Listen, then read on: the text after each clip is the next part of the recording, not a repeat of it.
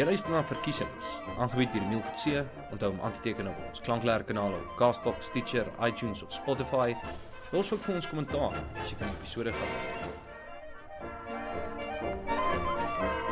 Welkom by nog 'n episode van Eensgesind se reeks oor die verkiesings wat in die verlede gebeur het ten opsigte van die verkiesing wat ons nou in hierdie jaar gaan beleef.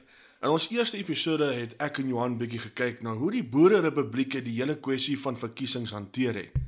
En in hierdie episode gaan ons kyk maar wat het gebeur nadat die verdrag of die Vredesverdrag van vereniging gesluit is, want toe was die Boererepublieke nie meer op die wêreldkaart te sien nie. Alles van skoolkaarte tot skeepskaarte, alles moes verander om te sê daar's nie meer Transvaal en Oranje Vrystaat nie.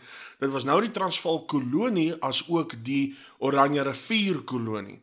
Ek weet met my studente vra ek hulle altyd die vraag, jy weet, wat een van die volgende soos nou sê, geografiese name bestaan nie meer na 902 nie, as die Transvaal, Natal, die Kaap of die Oranje Vrystaat, is dit gewoonlik die antwoord, want die Britse mag het seker gemaak om daai naam te verander na die Oranje Rivier kolonie, want dit kan nie meer 'n vrystaat wees nie, dit is so pas deur die Britse magte ingeneem en oorwin. So, nou het die Britse ryk die twee Boererepublieke verower, en hulle is in volle beheer van die Kaap en die Natalse kolonies, en selfs reeds daar in die Kaap en Natal het hulle reeds hulle benadering tot regering in daai kolonies ingesit.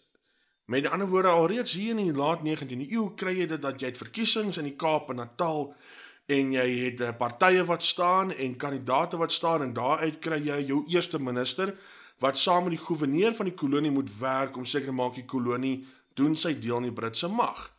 En dit was dieselfde ding gewees by die Oranje Rivier kolonie en die Transvaal kolonie. Daar het jy 'n gouverneur gehad wat nou moes seker maak dat daar verkiesing sal plaasvind en uit die verkiesing sal daar 'n kandidaat tevore kom wat dan die gouverneur kan gebruik om te dien as die eerste minister in daai kolonie. So wat jy sien met Westminster, letterlik 'n kleiner kopie binne in die kolonies van Suid-Afrika.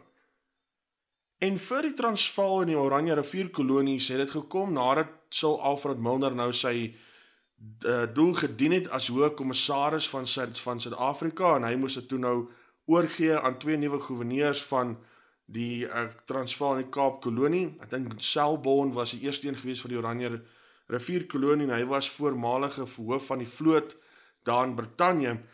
En hier was toe nou toe Mulder nou daar besig was as hoofkommissaris, was hy die fondasie begin bou vir die Britse benadering tot politiek, tot die regering van 'n land om nou gesettel te word. Met ander woorde, jou twee huise in die parlement, 'n hoërhuis en 'n laerhuis, jy het jou senatore, jy het jou gewone ouens in die huis van verteenwoordigers. Daaruit kom die eerste minister na tevore, veral as hy nou die meeste stemme gekry het in die kolonie self, en om dit te verseker, om jou kandidaat te stoot, om daai pos te beklee, het die Afrikaners toe begin besluit om partye te stig, sodat hulle om dieselfde vlag, so te sê, kan saamkom, en dan hulle beste kandidaate kan voorstel as die kandidaat vir die eerste ministerskap. In die Transvaal in 1904, onder die bestuur of die invloed van generaal Louis Botha, was daar toe 'n party gestig met die naam van die Het Volk Party. Nou, ons praat nou nie meer letterlik met het as 'n bepaalde lidwoord in Afrikaans nie. Ons sal nou gesê het, as dit nou in hierdie tyd geskep was, sal ons nou die party genoem het die Volksparty, want dis wat Het Volk Party beteken. Het Volk Party, die volkse party, en Louis Botha is die kampioen van hierdie party. In die Oranje Rivier kolonie het jy 3 groot vrystaatse individue wat, ek sal nie sê, eweveel respek en admirasie kry van die mense uit die Oranje Rivier kolonie, maar hulle was wel hoë beamptes in die vorige Oranje Vrystaat regering. Die Britse ryk wou met hulle saamwerk, en hulle het ook ooragting gekry van die gewone Oranje Rivier kolonie burger. En die 3 wat mense hierna kan kyk is generaal JBM Hertzog. JBM staan vir James Barry Munich Hertzog, maar ons gebruik hom maar gewoonlik in geskiedenis net met sy voorletters JBM. Dan natuurlik oud-president M.T. Steyn, die voormalige landzoon van die Oranje Vrystaat. Ek dink hierdie tyd na die oorlog was vir hom baie moeilik geweest. Ek bedoel, ek kan net myself indink hoe hy moes gevoel het as hy in Bloemfontein rondry en hy weet wat, ek het eens op 'n tyd in daai presidentsie gebly. Ek het in daai raadsaal die Oranje Vrystaat beheer. En nou is ek net 'n gewone burger en ek moet by geleenthede ook saam sing God Save the King. En dat hy dit nogal met so charme gevat het, grasieus om dit so te stel, laat my nogal so my hoed vir hom afval. Maar hy was die tweede persoon wat nog steeds hoë respek gehad het en agting gehad het in die Oranje Rivier kolonie. En dan die derde persoon was Abraham Fischer. Dis nou ou Bram Fischer, die lid van die Suid-Afrikaanse Kommunistiese Party, sy oupa. Ek glo dis sy oupa of sy pa. Ek moet myself nou nie in die rede val nie, maar dit was 10 teen of sy onmiddellike pa of sy oupa gewees, Abraham Fischer. En hierdie 3 kerels was die 3 grootste figure gewees in die kom ons noem dit nou maar die Vrystaat. Ek bedoel die Oranje Rivier kolonie het toe tot niet gegaan in 1910. En toe dan nou verkiesings gehou is in die Transvaal en die Oranje Rivier kolonies, toe het die Het Volk Party Transvaal gewen en toe kon generaal Louis Botha die eerste minister word van die Transvaalse kolonie. Dit het nie beteken die hele regering was net vol Het Volk kandidaate nie. Daar was ander partye ook gewees wat ook kandidaate binne in die Transvaal se regering in hulle tweehuise regering kon inkry en wat namens verskillende kiesafdelings kon praat. En toe dieselfde ding het gebeur in die Oranje Rivier kolonie en daar wen toe die party wat nou die ondersteuning gehad het van beide Hertzog, Steyn en Fischer, die soortgenaamde Oranje Unie. Die Oranje Unie, soos ek nou maar net sê, want dat is natuurlik hierdie ouens praat nog steeds hogere Hollands en dan natuurlik met daai spelling vir daai party as sodanig. Maar toe was daar baie druk en stootfaktore om hierdie 4 kolonies saam te voeg in 'n eenheid sentrale regering en staat. En dit party historiese argumenteer het gekom met die Bambata rebellie van 1906 waar die Natalse koloniale regering gesukkel het om die hoofman van die Zondo groep binne in die Zulu te oorwin in die binnelande van Natal. En toe hulle nou begin vra het vir hulp van die ander kolonies af, toe het die ander kolonies gesê, maar ons kan nie net sommer troepe vir julle stuur in Natal en dan die grense kruis nie. Jy weet, ons praat nie van geld, wie gaan vir die troepe betaal? Ons praat nie van logistiek, wie gaan vir hulle vervoer betaal sodra hy by die grens gekom het, dis in die Transvaal Natal of die Oranje Rivier kolonie Natal. En dit was 'n groot kopseer gewees vir hierdie 4 kolonies en die Britse ryk het gesien, maar kyk, dit maak nie regtig sin om hierdie 4 verskillende legkaartstukkies te hê en mense kan nie legkaartstukkies op die kaart te hê en dit is moeilik vir die burgers van ons ryk binne in hierdie gedeelte van die wêreld om van die noorde tot die suide te reis sonder enige probleme, want jy moet nog steeds jou paspoort wys as jy net wil oor die brug wou gaan tussen die Suid-Transvaal en die noordelike gedeeltes van teenswoordige Vrystaat.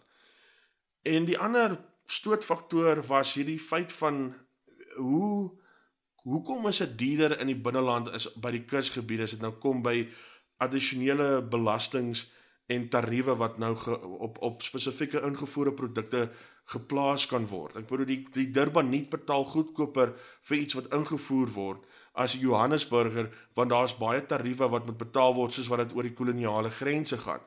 En as hulle nou uniale staat is, as dit nou onder 'n sentrale regering is, dan gaan dit makliker wees om hierdie tariewe te skraap en daar's net 'n algehele tarief vir die hele land.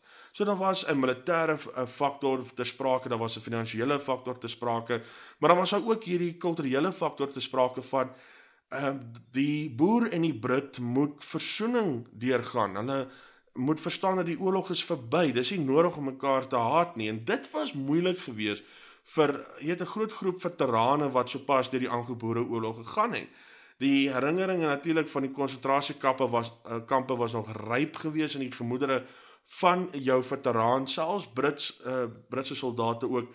Hierdie hele proses, hierdie hele eksperiment om versoening te bewerkstellig tussen boer en Brit, was 'n skoot in die donker gewees wat die politici net geargumenteer het, maar net moet gebeur. En omdat hulle almal nou Engels spreek of Hollands spreek, en ons praat nie maar later hier van Afrikaans spreek hier van die 1920s af, omdat hulle nou saam in regerings is en saam in die staatsdiens werk, alhoewel Hollands sprekend is maar minder uitgemaak in die getal van ouens wat in die staat werk, omdat Milner so met sy anglisisme in die keelgatte van die koloniale burgers afgedruk het, en natuurlik die reaksie daarvan met die sogenaamde CVO skole, die beginsel as men daar kan afneem is dat die boer en die Brit kon nie meer vir mekaar skuil na die tyd van die oorlog in die 4 koloniale era nie. Hulle was heeltyd in mekaar se geselskap. So as hulle nou mekaar se geselskap is, waarom versoen hulle nou nie net vir hulle eie bes wil nie, maar ook vir die generasies wat nou besig was om groter te word en volwassenheid te bereik. En baie van hierdie jong manne wat besig was om volwassenheid te bereik in die 4 kolonie era voor die Unievorm, of die vorming van die Unie, sou later weer 'n rol speel in die politiek van Suid-Afrika, onder andere iemand soos byvoorbeeld Charles Robert Swarts, Jim Fouché, selfs Dr. Hendrik Verwoerd, en dit is 'n soort van omgewing wat hulle in groot geword het en wat hulle aan moes deel raak. En toe was daar besluit om 'n groot vergadering te hou om hierdie sake te bespreek, en dit word genoem die Nasionale Konvensie. Hy het 3 keer gesit, nie net 1 keer aan Bloemfontein in 1909, so wat baie mense glo nie. Hy het ook ander afsprake gehad in Kaapstad en Durban. Maar die groot samekoms was in Bloemfontein gewees in 1909, en daar het jy verteenwoordigers gehad, almal blank en manlik, Engels sprekend en Hollands sprekend, en daar moes hulle nou besluit het, wat gaan die toekoms wees van Suid-Afrika, en die grootste vraag wat hulle moes beantwoord is, gaan ons gaan vir 'n Unie, of gaan ons gaan vir 'n federasie? As iemand my ken, dan weet hy, dis waar ek argumenteer, dit was die kruksvraag vir die generasies van die 20ste eeu en selfs nou tot die 21ste eeu. Die besluit wat hulle daar moes maak tussen, gaan ons gaan vir 'n Unie-stelsel of 'n federasiestelsel. Natuurlik weet ons nou uit die geskiedenisboeke uit, hulle het gegaan vir die Unie-stelsel, maar verbeel jouself net, as hulle gegaan het vir federasie, hoe anders dat die Suid-Afrika se geskiedenis sal verloop het. Ek sal self so braaf genoeg wees om te sê, dalk was apartheid dan nie moontlik gewees oor die hele strek van die land nie, dalk net in 'n gedeeltelike deelstaat, maar dit sal glad nie so impak gehad in die 20ste eeu soos wat gehad het, en dan daai neeweffekte nou nog steeds 'n rol speel in ons lewe vandag nie. Die kruksvraag, gaan jy gaan vir die Unie en Federasie, is 'n historiese vraag wat definitief meer aandag moet geniet tussen historici. Maar die feite is duidelik, hulle die stemming het gegaan vir Unie, en ons sal dalk in die toekoms hier op eensgesind 'n verdere gesprekke oor hoekom hulle gegaan het vir Unie in plaas van federasie. Maar toe moes die beplanning begin voortgaan om hierdie Unie in werking te stel. En die groot manne met die sterk egos wat hierdie ding nou moes hanteer, was reeds in hoë amper van die 4 kolonies in Suid-Afrika gewees, en die een wat die hoogste nou die aanhef gekry het, en die grootste admirasie tussen die mense geniet het, vanaf Beitbrug in die noorde tot by Kaapelgoa in die suide, was generaal Louis Botha. En Louis Botha was gesien as die beste moontlike kandidaat om die heel eerste minister te wees van die Unie van Suid-Afrika. Maar hy het teenstand ondervind veral van die ondersteuners van die Kaapse eerste minister, meneer John X. Merriman. Daar was net 2 keuses gewees in 1910 oor wie die eerste minister sou wees. Of hy was 'n Botha man of hy was 'n Merriman man. En die Britse ryk het natuurlik ook 'n insaag gehad oor wie hulle glo die eerste minister ook moes wees, en snaaks genoeg, die Britse ryk het Botha geondersteun. Die Britse koerante was vol prys en ondersteuning vir Botha. Baie van die Britse pers het net gesê, weet jy wat, Merriman is 'n slim man, maar hy het nie 'n manier om met die man op die straat te praat nie.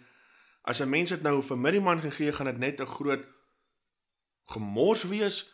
Ons gaan, die beste keuse is Botha. Botha is al wat hulle gesê het. Die hoogkokkadore daar in Westminster het ook so gevoel.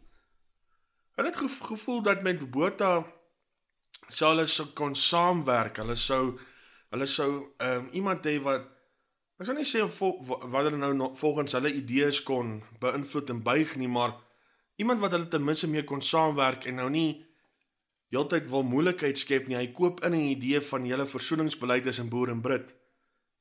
En hulle het ook gevoel dat Merriman sal nie die regte boodskap stuur aan die bevolking van Suid-Afrika deur nou, weet 'n Engels sprekende en die eerste minister te maak nie. Dit sal 'n duideliker boodskap gee aan die bevolking van Suid-Afrika as dit 'n voormalige boergeneraal is wat nou die hoof is en net 'n trappie onder is van sy majesteit die koning van Groot-Brittanje. Want die Britte het ook geweet dat die eerste minister van hierdie nuwe Unie sal nie alleen kan regeer nie, daar gaan 'n goewerneur-generaal aangestel word. Nou in die tyd van die 4 koloniale moondhede in Suid-Afrika, die 4 kolonies, was daar 'n goewerneur vir elke kolonie, maar nou met hierdie nuwe Unie sal daar net 1 goewerneur-generaal wees vir al 4 provinsies. En hierdie goewerneur-generaal sal die koning verteenwoordig in Suid-Afrika en sy wense ten volle laat realiseer. As daar 'n kwessie is in Suid-Afrika wat die koning sy insaam moet lewer, dan sal die goewerneur-generaal dit namens die koning doen. En die eerste goewerneur-generaal wat toe gekies is om nou hierdie rol te vertolk, hy word nie verkies nie, hy word aangestel, is die burggraaf Gladstone, die seun van die bekende Britse eerste minister William Gladstone. En toe daai besluit gemaak is en die persoon die pos aanvaar het, toe was dit nou moontlik vir 'n Unie-regering, selfs 'n tydelike een, om aangestel te word vir 31 Mei 1910. Maar dit was makliker gesê as gedaan, want alhoewel toe daarop besluit is dat Botha die eerste minister sal wees, wat dan die beheer van die Unie moes hanteer vanaf 31 Mei 1910, moes hy natuurlik die ondersteuning kry van die verskillende verteenwoordigers in die verskillende kolonies en dit natuurlik doen deur party van hulle te paai oor 'n pos binne in sy 10-man kabinet. En Botha was 'n persoon wat jy mee kon saamwerk, soos wat die historiese dokumente vir ons wys. Hy was 'n praktiese persoon, hy was baie pragmaties geweest, maar hy het nie altyd kennis gehad oor hoe die staat werk en hoe politiek werk, en daar het generaal Jan Smuts hom natuurlik nou en dan uitgehelp, en veral met hierdie kwessie wat hy gehad het in 1910, toe hy nou moes besluit het wie gaan saam met hom regeer tot en met September 1910, wanneer die eerste verkiesing sou plaasvind, op die 15 September 1910, vanaf 31 Mei 1910 tot in September was dit soort van te sê 'n waarnemende tydelike Unie-regering gewees, wat Botha dan moes nou hanteer, en hy het nou maar volgens wet kon hy net 10 kerels aanstel om in sy kabinet te dien, en hy het dit so gedoen. Maar hy moes die skuiwe op die skaakbord so mooi stel, sodat niemand van die ander kolonies buite die Transvaal nou in die gesig sal gevat word, as hulle nou nie iemand het wat daar nou 'n baie belangrike portefeulje beklee in die kabinet nie. Ons praat hierson die dae voordat die Suid-Afrikaanse party nog gestig is. Ons praat hier van dae voordat daar enigstens genoem is van partyloyaliteit en selfs 'n obsessie te hê met weet wat jou party is en sy klere en sy slagspreuke en sy logos en so aan. Hierdie was letterlik, jy fokus nog op die individu is Botha, en natuurlik is jou plaaslike held op baie kabinet of nie. En van die aanstellings was maklik geweest, natuurlik Jan Smuts gaan 'n plekkie kry, maar nou die vraag was, hoe gaan jy nou te werke gaan met iemand soos generaal J.B.M. Hertzog? Nou mense sal dink dat, kyk, hulle is 2 boere generale, Botha en Hertzog, hulle kom uit dieselfde oorlog uit, sekerlik het hulle, jy weet, 'n broederskap tussen hulle gehad. Ek bedoel, mense sien dit met ander generaalpare soos von Hindenburg en Ludendorff, as dit kom by die politiek in Duitsland na die Eerste Wêreldoorlog, maar die met Botha en Hertzog is glad nie die geval nie. Dit is nie 'n Caster en Pollux soort van verhouding hierson nie. Hier het ons 'n Kain en Abel geval.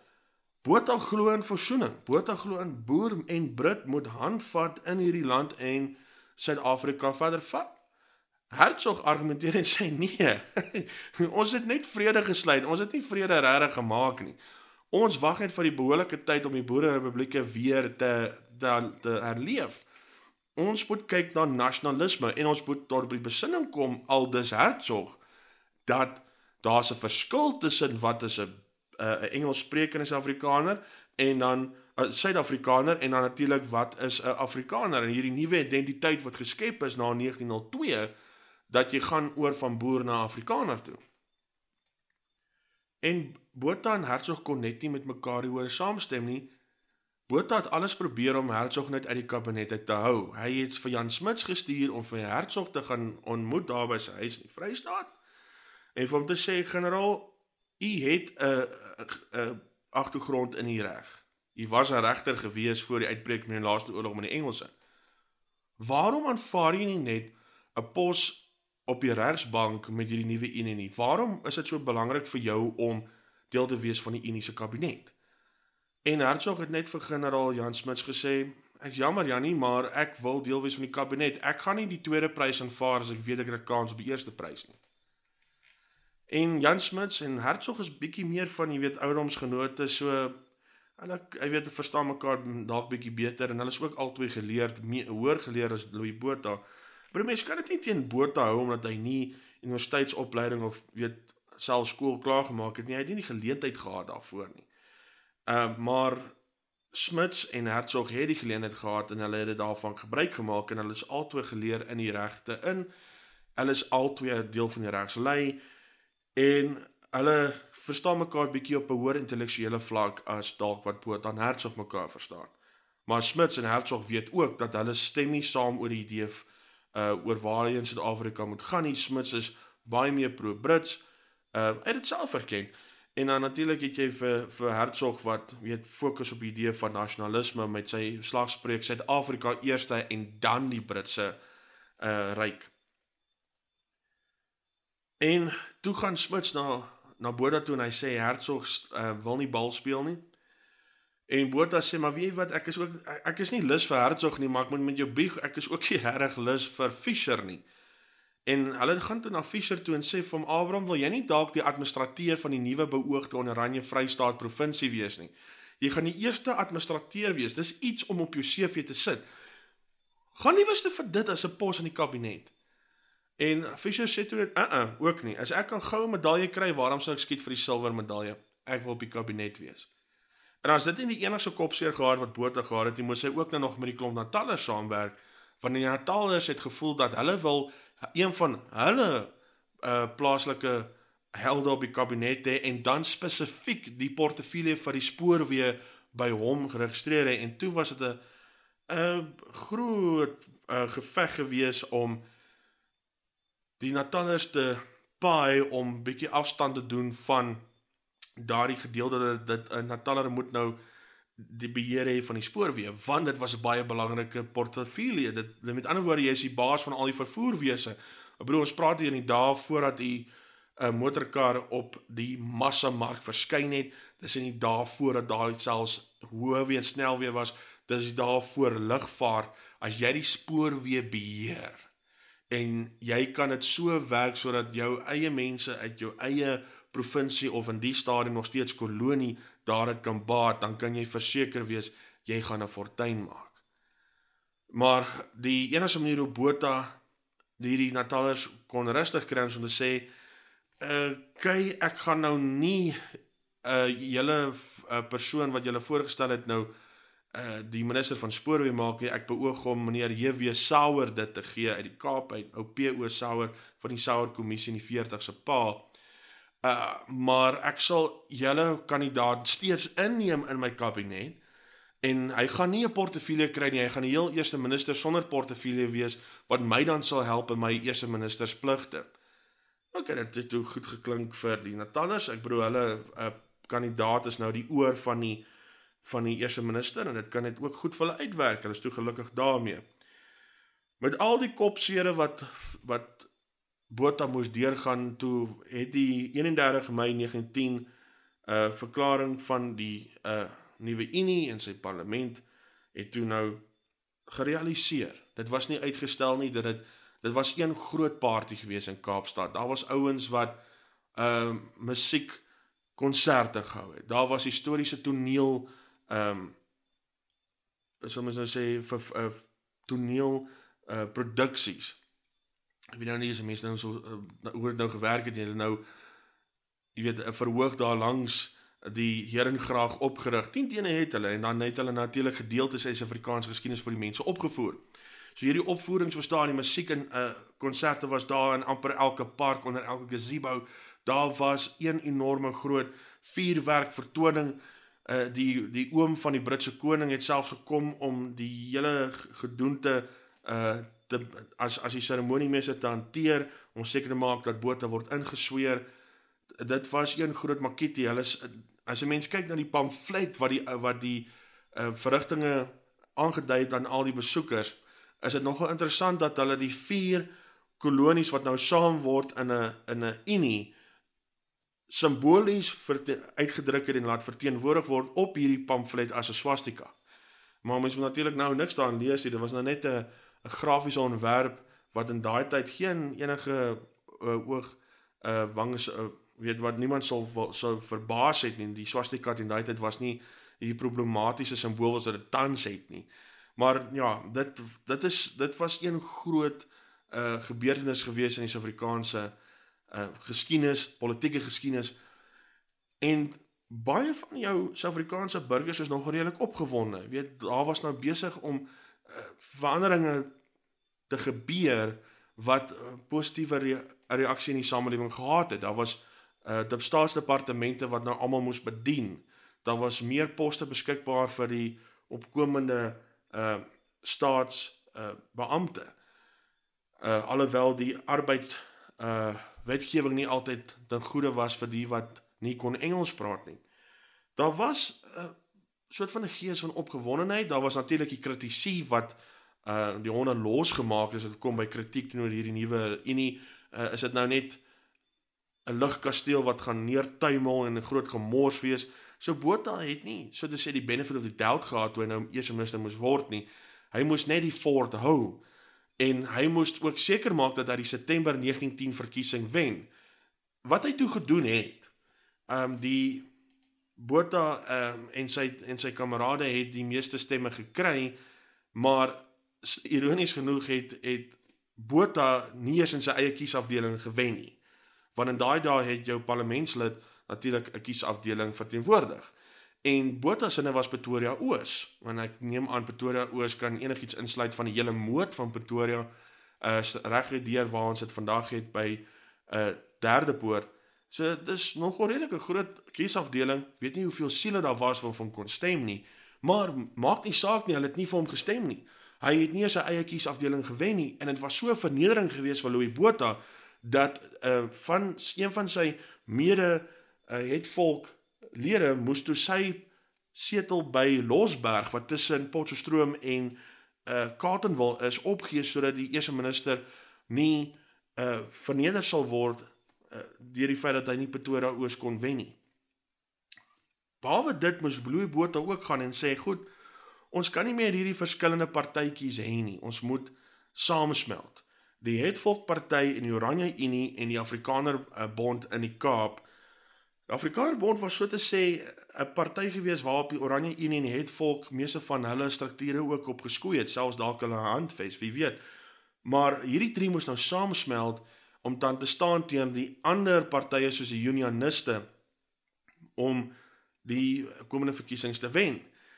En die saamgesmelde party staan toe bekend as die Suid-Afrikaanse party. En in sy eerste jare was hy nog gespel in die ou Hollandse manier, die Suid-Afrikaanse party. En ander woorde soos wat baie nasionale partylede na dit verwys het as die SAPE, SAP. Maar na September 1910, toe moes die verkose, in hierdie geval nou vanaf 15 September 1910, die verkose eerste minister, generaal Louis Botha, met sy kabinet, wat hy nie heeltemal, hy het niks verander na 15 September vanaf die 31ste Mei nie. Hulle moes toe 'n sitting saam hê wat hulle toe gedoen het op die 4de November. Hulle moes dit doen in 6 maande nadat hulle die verkiesing gewen het. En Botha het reg gekry om dit binne 6 weke te doen. En dit was net een groot storm na die volgende vir arme Louis Botha. Die kabinetslede kon nie oor die weg kom nie. Hulle het beklei soos kat en hond. En een van die groot kwaadstokers, as jy het so wil sien van 'n Louis Botha perspektief, is generaal J.B.M. Hertzog. Hy maak dit baie moeilik vir Botha om sy kabinet in orde te hou, en dit gaan aan vir amper 2 jaar. Die hele tyd is daar 'n bekleierery. Hertzog argumenteer, ons moet ophou so agter die Engelse aan te kruip, en die Engelssprekers in die kabinet waardeer dit nou glad nie. Dis dieselfde ding wat ons vandag sal beleef as jy nou in die kabinet is, dat jy nou heeltyd moet, as jy, kom ons sê jy is nou 'n blanke Afrikaanssprekende, jy sit nou met 'n minister wat heeltyd wil hamer en timmer oor apartheid, en jy is eintlik daar vir 'n hele ander doel, en jy word heeltyd in die gesig geval as gevolg van 'n voormalige regime se planne en se dade, en jy voel jy kan net nêrens toe kom in hierdie kabinet nie, want hierdie ou is heeltyd besig om die gesprek te ondermyn deur herinneringe van die verlede. En Botha het natuurlik vir Hertzog al baie kere na die hoek toe geroep en vir hom gesê, Barry, wat is jou probleem? Jy weet, ons moet hierdie unie, ons het meer mag nou as wat ons gehad het in die Boererepublieke. Ons hanteer hierdie situasie, so te sê. Ek het jou ingelaat want ek wil nie die Vrystaatse stem verloor nie. Kan jy nie net asseblief met my saamwerk nie? En Hertzog het net gesê, wel, ek kan nie myself vereenselwig met jou idees nie, en Botha het later sy punt bereik, hy die streep in die sand getrek en toe gesê, weet wat, as dit so aangaan, ek kan nie dan die land regeer nie, waar is geen eensgesindheid nie, daar is geen samesy nie. En op die 14 Desember 1912, toe besluit Botha, hy gaan 'n briefie skryf aan die gouverneur-generaal, waar hy toe nou sê, gouverneur-generaal, ek is jammer, maar ek kan nie hierdie jol meer hanteer nie. Ek bedank as eerste minister. U het nou volle reg om te besluit wat u wil doen, wie u gaan roep om die eerste minister te wees en 'n kabinet te vorm. Want dis hoe dit gewerk het. Dit werk nog steeds so in Brittanje vandag. Die koningin word natuurlik ingelig oor wie sy moet roep na Buckingham Paleis toe, om dan die persoon te vra, sal u asseblief dien as eerste minister en 'n kabinet vorm, sodat ons natuurlik 'n regering kan hê. En in die ou Britse manier het die monarg nogal die reg gehad om ook 'n lysie van persone vir die kandidaat as eerste minister te gee, om te sê, oorweeg hierdie mense in jou kabinet, ek as monarg dink hulle is 'n goeie idee. In hierdie geval in Suid-Afrika, natuurlik het die monarg daar in Buckingham Paleis nie die mense al die pad van Kaapstad gestuur soontoe nie, dis hoekom die gouverneur-generaal daar was. Hy is die verteenwoordiger van die monarg daarso in Brittanje, en hy het natuurlik dieselfde doel gehad. Hy moes natuurlik die kandidaat wat nou verkies is, nader en vra en sê, sal u asseblief die eerste minister wees van die Unie van Suid-Afrika en 'n kabinet saamstel? Hier's 'n briefie met name van mense wat jy kan oorweeg. Alles om die beste daar gehad jy. En die gouverneur-generaal wat toe nou Botha se bedanking aanvaar, sê toe vir hom, weet wat Louis, wag Bel, jy's nou besig om, jy weet, die dam onder een se gat uit te ruk. Jy sit nie met een ou wat jou pla, en dit is Hertzog. Moenie worry oor hierdie ander Natalse ou kolonel Lousher nie. Hy is ontstel omdat Hertzog hierdie goed deeltyd sê in jou kabinet. Kolonel Lousher was Engelssprekende, en hy het dit baie persoonlik in die gesig gevat dat Hertzog so in sy opinie baie beledigend was teenoor Engelssprekende Suid-Afrikaners. En hierdie eense kolonel toe gedreig om te bedank uit die kabinet uit, want hy gaan nie met iemand soos Hertzog in 'n kabinet sit nie, hy het beter goed om te doen met sy tyd, sê hy.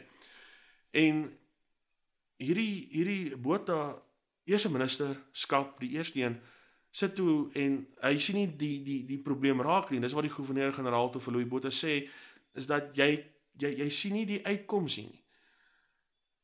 Hertzog is die swam wat jou nou hier pla. As jy van hom ontslaa raak, dan kan jy aangaan. So ek sê jou wat, Louis, ek gaan jou bedanking aanvaar, ons gaan dit natuurlik bekend maak, en dan gaan ek jou weer vra om 'n kabinet saam te stel, en hierdie keer, Louis, los jy vir JBM Hertzog uit. Jy los hom uit. Hy is nie deel van hierdie hele jol nie. En so gesê, so gedaan. En toe bevind JBM Hertzog hom in die politieke woestyn, en vir 2 jaar sit hy besig seker om nou maar te dink wat hy moet doen, maar teen 1914, toe was die besluit reeds gemaak, hulle gaan 'n nuwe party stig, die nuwe oppositieparty binne in Suid-Afrika, en Hertzog is sy hoofkandidaat, en daar het jy toe die Nasionale Party in 1914 wat tot stand kom, en het sou 10 jaar vat voordat die Nasionale Party hierdie regering regeer, en 'n gouverneur-generaal wat hulle moes roep om te vra wie is julle eerste minister en wie gaan julle kabinetslede wees. Maar ons sal in die toekoms verder praat oor die Nasionale Party en Hertzog se stigting van die party self. Ons beoog in die toekoms 'n baie interessante reeks oor Nasionale Party geskiedenis en natuurlik ook biografiese reeks oor ons eerste 6 premiers. Ons gaan baie dan verder ook bietjie kyk oor Louis Botha self en hoe hy die regering van die Unie hanteer het vir die 9 jaar wat hy regeer het. Want in sy tyd was daar krisisse gewees soos met enige regering. Ons praat hierso van die uitbreek van die Eerste Wêreldoorlog en dan die besluit wat moes gemaak word, gaan die Unie veg saam met Brittanje teen Duitsland. Die dood van generaal De la Rey, wat die begin kan gesien word as van die Afrikaner rebellie wat hier in Desember 1914 tot 'n einde gekom het. Daar waar generaal Louis Botha moes besluit het dat sy Unie verdedigingsmag wat in 1912 gestig is, moet nou teen sy voormalige broeders in stryd beklei. En natuurlik het Louis Botha selfs die hele veldtog in Duitsheid Wes-Afrika, teenswoordig word het genoem Namibië, gelei. So generaal Louis Botha was steeds die veldheer gewees terwyl hy eerste minister was.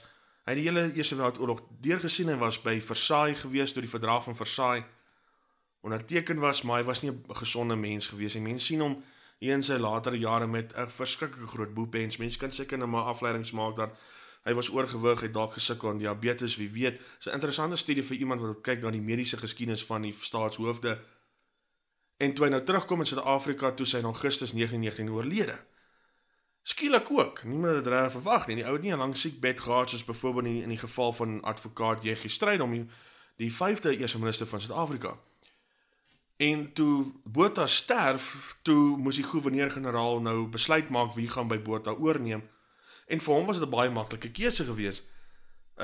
Hy het toe besluit, nee, wat, jy weet, ons gaan nou maar vir Jan Smuts, hy is baie populêr, veral met die Britse hoë kokkedore en hulle pers en so aan.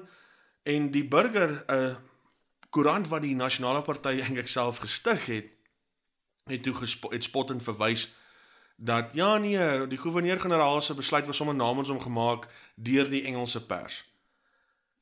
En Smuts het dit baie makliker gehad teenoor wat Louis Botha het gehad 9 jaar tevore. Louis Botha het dit nogal 'n stryd gehad om 'n bietjie van enigheid te hou, selfs na 1912. Jy weet, so erg dat John X. Merriman het spottend verwys in 'n brief aan president M.T. Steyn dat, weet jy wat, president, Botha is die baas van 'n perdekar, maar hierdie verskillende perde, met ander woorde sy verskillende kabinetslede, hy het nie volle beheer oor hierdie perde nie, hy het nie die riem in die hand nie, hy het ook nie 'n sweep om hulle aan die gang te kry nie, hulle skiet hierwaarts en derwaarts, dis hoekom alles chaoties is. Dis 'n manier van Merriman om nou weet 'n lekker skop daar in Botha se maag te gee, en dan ook die ouens wat Merriman of in hom getwyfel het om eintlik 'n beter kandidaat te wees. Maar dit was maar seker nou maar net suurdrywe. Want ou Merriman was genader deur Botha om ook in sy kabinet te deel. Of om deel te wees daarvan en dan natuurlik diens daar te verrig in 'n baie belangrike portefeulje. En Merriman het reg vir Botha gesê, daar's nie 'n manier dat ek onder jou gaan dien nie. Daar's net een persoon onder wie ek sal dien. Jy weet, ek is die eerste minister van die Kaapkolonie, die grootste kolonie in Suid-Afrika. Die enigste persoon onder wie ek sal dien, weet om dit net daar te oorweeg, is oud-president M.T. Steyn. M.T. Steyn was genader, eintlik selfs deur Botha, as hy nie dalk liewerste wil oorneem nie, want Botha was later in 1910 letterlik klaar en vorder gewees met die hele idee van 'n unie te organiseer en as ook 'n verkiesing, dat president M.T. Steyn het gesê, weet jy wat Louis, ek is nie gesond nie, maar as die vier verskillende kolonies my op een slag nader om die eerste premier te wees, dan sal ek dit streng oorweeg, maar ek gaan dit nie doen net omdat jy my vra nie. Hoe anders sal die geskiedenis gewees het as die president dit wel aanvaar het? Maar Botha as eerste minister is soort van 'n tragiese figuur. Maar hy het seker ook die sukses om 'n unie te stig ook behaal, en dit moet natuurlik aan hom toegeskryf word, maar nie sonder die hulp van generaal Jan Smuts nie. Generaal Jan Smuts, toe hy nou oorvat as die eerste minister in 1910, het ook besluit om nie te veel veranderinge te maak in sy kabinet nie. Hy skryf nogal aan Essie Smuts, sy vrou, dat toe hy nou in die Kaap aankom om nou ingesweer te word, was hy nogal redelik verbaas hoe baie van sy mede-kabinetslede nou spesiaal by hom 'n draai kom maak om net geluk te sê en te sê, wel, ek hoop ek kan tot diens wees. Gatkruipery 101, soos mense dit so kan stel. Die enigste wat bietjie nie gelukkig was oor die feit dat Jan Smuts gekies is in plaas van hom nie, is minister F.S. Malan. Hy is nie familie van D.F. Malan nie. Dis soos met my van Coetzee. Daar's baie van ons, en nie almal van ons is familie nie. Dis dieselfde gewees met D.F. Malan en F.S. Malan. Maar F.S. Malan het dit nou maar goed geneem en goed opgeneem en gesê, wel kyk Jan Smuts, dis duidelik dat beide die Afrikaans en die Engelse pers wat vir die sappe skryf, dink jy is die beste idee, so kom ons gaan nou maar voort, jy weet, asof Louis nog steeds lewend was. Maar Smuts het 'n tyd beleef wat hy letterlik gesien word as die aggressor. In sy tyd het jy 3 groot slagtings van Suid-Afrikaanse burgery. Jy het die Bulhoek-slagting daar in die Oos-Kaap buite Queenstown met Enoch Njima en sy Israeliete, wat deur die Unie Verdedigingsmag doodgeskiet is, en Njima het oorleef, en later aan het hy nou maar verder aangaan met sy lewe, maar die Bulhoek-slagting is 'n bekende slagting as gevolg van Jan Smuts, wat glad nie enige geduld wou wys en genade wou vertoon nie. En wat verwag jy ook van die ou wat gesê het, wel, kom ons maak van jou euphorie 'n voorbeeld. So, in sy vleur van sy lewe was Smuts nie die persoon wat sal geken word as 'n genadige persoon nie. Die tweede slagting het gebeur in Suidwes, want nadat die Duitse magte oorgegee het Suidwes, teenswoordige Namibië, deel geraak van die Unie, en daar het die Suid-Afrikaanse lugmag, wat in 1920 gestig is, die tweede oudste lugmag in die wêreld, het toe die Bondelswart gemeenskap in die ou Suidwes gebombardeer, en ook daar was skote afgevuur van die Unie Verdedigingsmag soldate wat daar diens verrig het. Maar die grootste een wat Jan Smuts gekniehalter het, mense sal seker kan argumenteer het, sy eerste termyn as eerste minister tot 'n einde gebring, was die soortgenaamde 1922, kom ons noem dit nou maar in Engels, want as jy bekender in die Engelse term, Rand Revolt, die opstandigheid by die Witwatersrand, van die Oosrand tot die Wesrand, waar die Unie Verdedigingsmagte, of die regimente binne in die verdedigingsmag ingeroep was, om die opstokende myners, wat deur die Kommunistiese Party van Suid-Afrika in daardie jare ondersteun was, om teen die mynhuise en letterlik dan ook die regering daaraan vir amper 3 maande te staak, en dan ook nog dit in 'n gewelddadige gebeurtenis te omskep. Die Kommunistiese Party van Suid-Afrika was so georganiseer dat sy hoofsentra, sy hoofkantoor is in Moskou. En dit was gesien as die Suid-Afrikaanse tak van die Moskou Kommunistiese Party, want in daai dit was die Rooi Revolusie klaar afgehandel, en Lenin was nou die baas van die plaas in die Sowjetunie, en die Romanovs is allemaal doodgeskiet, en die Sowjetunie is 'n paar jaar oud, en is net 2 jaar voordat Lenin self sou sterf, en die Kommunistiese Party van Suid-Afrika sê toe vir die myners, julle word geonderdruk deur die mynhuise, julle word minder betaal as ooit tevore, en as die mynhuise stel meer belang om swart Afrikaners en swart mense vanaf suidelike Afrika lande in werking te stel hierso in die myne, om hulle die werk te gee wanneer hulle vir goedkopers sal werk, en jy hierso met 'n gesin hier in Johannesburg. Party van julle het hier nes kom skrob na die oorlog in 1902 om 'n nuwe lewe hier te begin, om hier by die myne te werk, en julle sit hier en sukkel en julle doen baie gevaarlike werk en dit is vir ons as die Kommunistiese Party van Suid-Afrika verskriklik vreemd dat julle dit net so aanvaar. Julle moet eintlik daarteen opstaan. En dis toe wat gebeur het vanaf Januarie 1922 tot die 17de Maart 1922, soos amper 3 maande. En dit was letterlik, Johannesburg was letterlik, soos wat mense nou so sê in Engels, 'n war zone. Dit was letterlik 'n stad onder beleg deur sy eie, of spesifieke groepe van sy eie bevolking.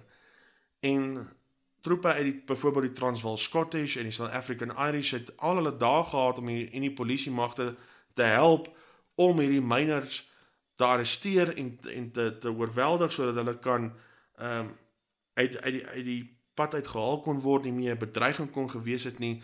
En Jan Smuts het na hierdie storie toe gaan kyk en vir die mynhuise gesê, dis julle probleem. Weet jy wat, ek is Jan Smuts, wil sommer net 'n sirkel trek tussen om die mynhuise en sê, sort julle dit uit. Hoekom moet dit my probleem raak? Dis julle wat hulle swak betaal.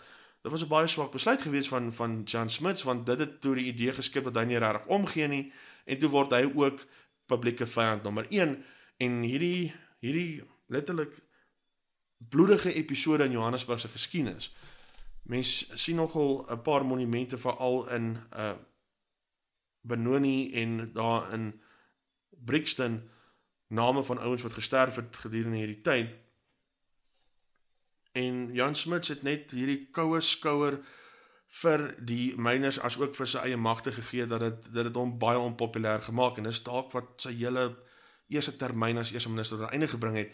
So erg dat Jan Smuts toe later gesê het, weet jy wat, okay, kom ons vat dit na die volk toe, die volgende verkiesing is eintlik in 1926, maar kom ons vat dit vroeër na 24 toe, want dit is ooglopend wat in 22 gebeur het, kan ek nie nou regstel nie.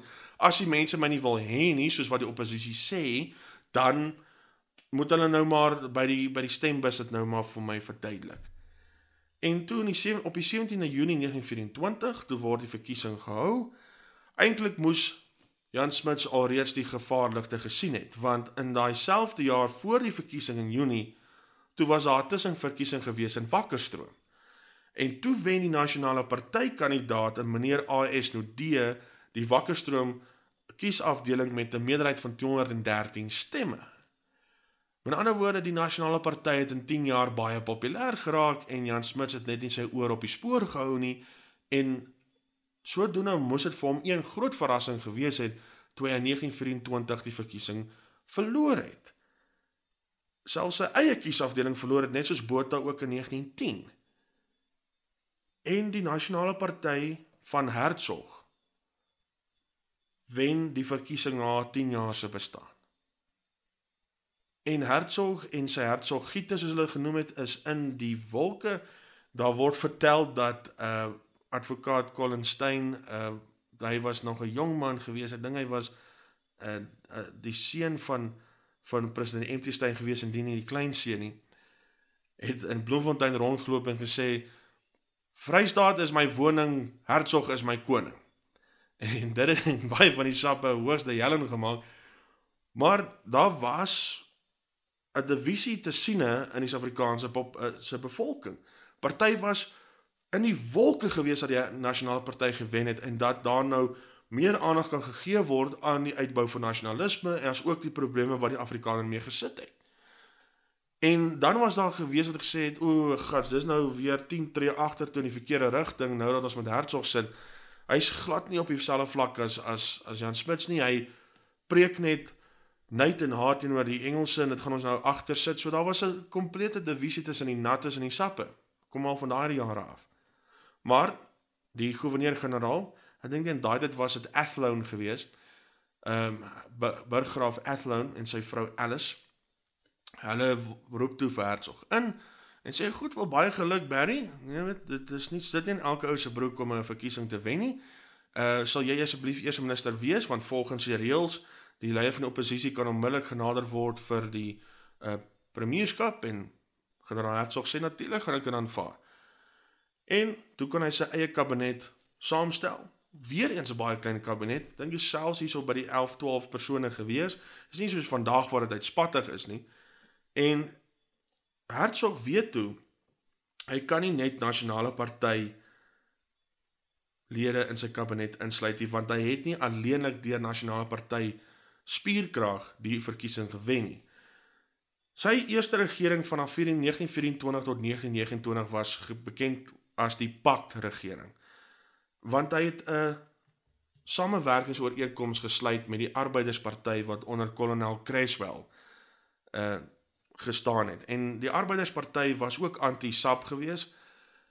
Hulle was ook hulle was 'n oppositieparty in die regering en Creswell het baie ideale gedeel met die Nasionale Party. Dit was juist kolonel Creswell, 'n voormalige offisier uit die Britse magte uit, maar hy het na die aangebore oorlog was hy 'n myn bestuurder gewees en hy het reguit gesê dat hy net arm Engels sprekendes en arm Afrikaans sprekendes, Hollands sprekendes, weet in ander woorde Afrikaners gaan aanstel in sy myn op so 'n vlak dat hulle weet 'n behoorlike inkomste sal kry. So met ander woorde, Creswell was 'n ondersteuner van segregasie gewees in ander woorde, en hy het nie 'n probleem gehad om met Hertzog saam te werk om 'n koalisieregering te skep in 24 nie. Die hele idee van koalisieregerings is niks snaaks in Suid-Afrikaanse politieke geskiedenis nie. En Hertzog moes toe nou seker maak dat daar ook Arbeidersparty lede in die kabinet is, maar nou nie natuurlik die dominante faktor in die kabinet wees nie, want ek bedoel die Nasionale Party het gewen op met meer setels onder sy naam as die van die Arbeidersparty, maar hy wou nie die Arbeidersparty ontstel nie, want hy het geweet, as die Arbeidersparty oorloop na Jan Smuts toe, dan val die Hertzog administrasie. Toe het Hertzog nou natuurlik met sy eie Nasionale Party mense gesels, hy het ook met die Arbeidersparty gesels, en toe vir kolonel Creswell gesê, kyk, Freddy, want hy was Frederik Creswell, ek gaan twee Arbeidersparty lede in die kabinet insit en sluit in jouself. En ek gaan vir jou 'n belangrike portefeulje gee. Hoe voel jy oor verdediging, want jy is maar so kolonel? Nee, Freddy Creswell sê, dis fyn. En toe die ander een sal wees Tommy Boydell, en die ander amper word geneem deur Dr. D.F. Malan, die eerste redakteur van die Burger, een van Hertzog se oorspronklike ondersteuners, ook natuurlik ouens soos PWG Grobler, die ou wat die spierkrag was agter die stigting van die Kruger Nasionale Park, generaal Kemp, en dan Hertzog homself so natuurlik die eerste minister geword het. En die eerste 5 jaar van Nasionale Party regering was, so te sê, 'n goue tyd gewees vir die Nasionale Party. Dit het baie beter gegaan met hulle finansiëel, dit baie beter met hulle gegaan op 'n groeiende basis van lede. Hulle het 'n era beleef wat hulle seker nooit weer sou beleef, selfs nadat Malan in 33 sou wegbreek nie. Maar die goue era het ook maar tot 'n einde gekom in 1929, tot die volgende verkiesing beveg moes word, en daarso het Hertzog net besluit dat hy kort nie meer die Arbeidersparty nie. Hy kan alleen staan, en die Pact-regering tot 'n einde gekom, en in 1929 toe wen die Nasionale Party op sy eie, met sy eie spierkrag, met sy eie hulp. Nie dat hy Creswell net sommer weggegooi het na 1929 nie, hy het hom behou. Maar na 1929 toe was dit letterlik een groot stroom na onder toe, as gevolg van die Groot Depressie in 1929, en Hertzog het dit nie sien kom nie. Inteendeel, generaal Hertzog het dit eintlik vererger. Wat in gedurende hierdie tydperk gebeur het vanaf 1929 tot 1948, is die fokus van ons volgende episode van Verkiesings 2019. Jy het geluister na Verkiesings, aangebied deur Emile Coetzee. Onthou om aan te teken op ons Klankleer-kanaal op Castbox, Stitcher, iTunes of Spotify. Ons ook vir ons kommentaar as jy van die episode gehou het. Serta situ,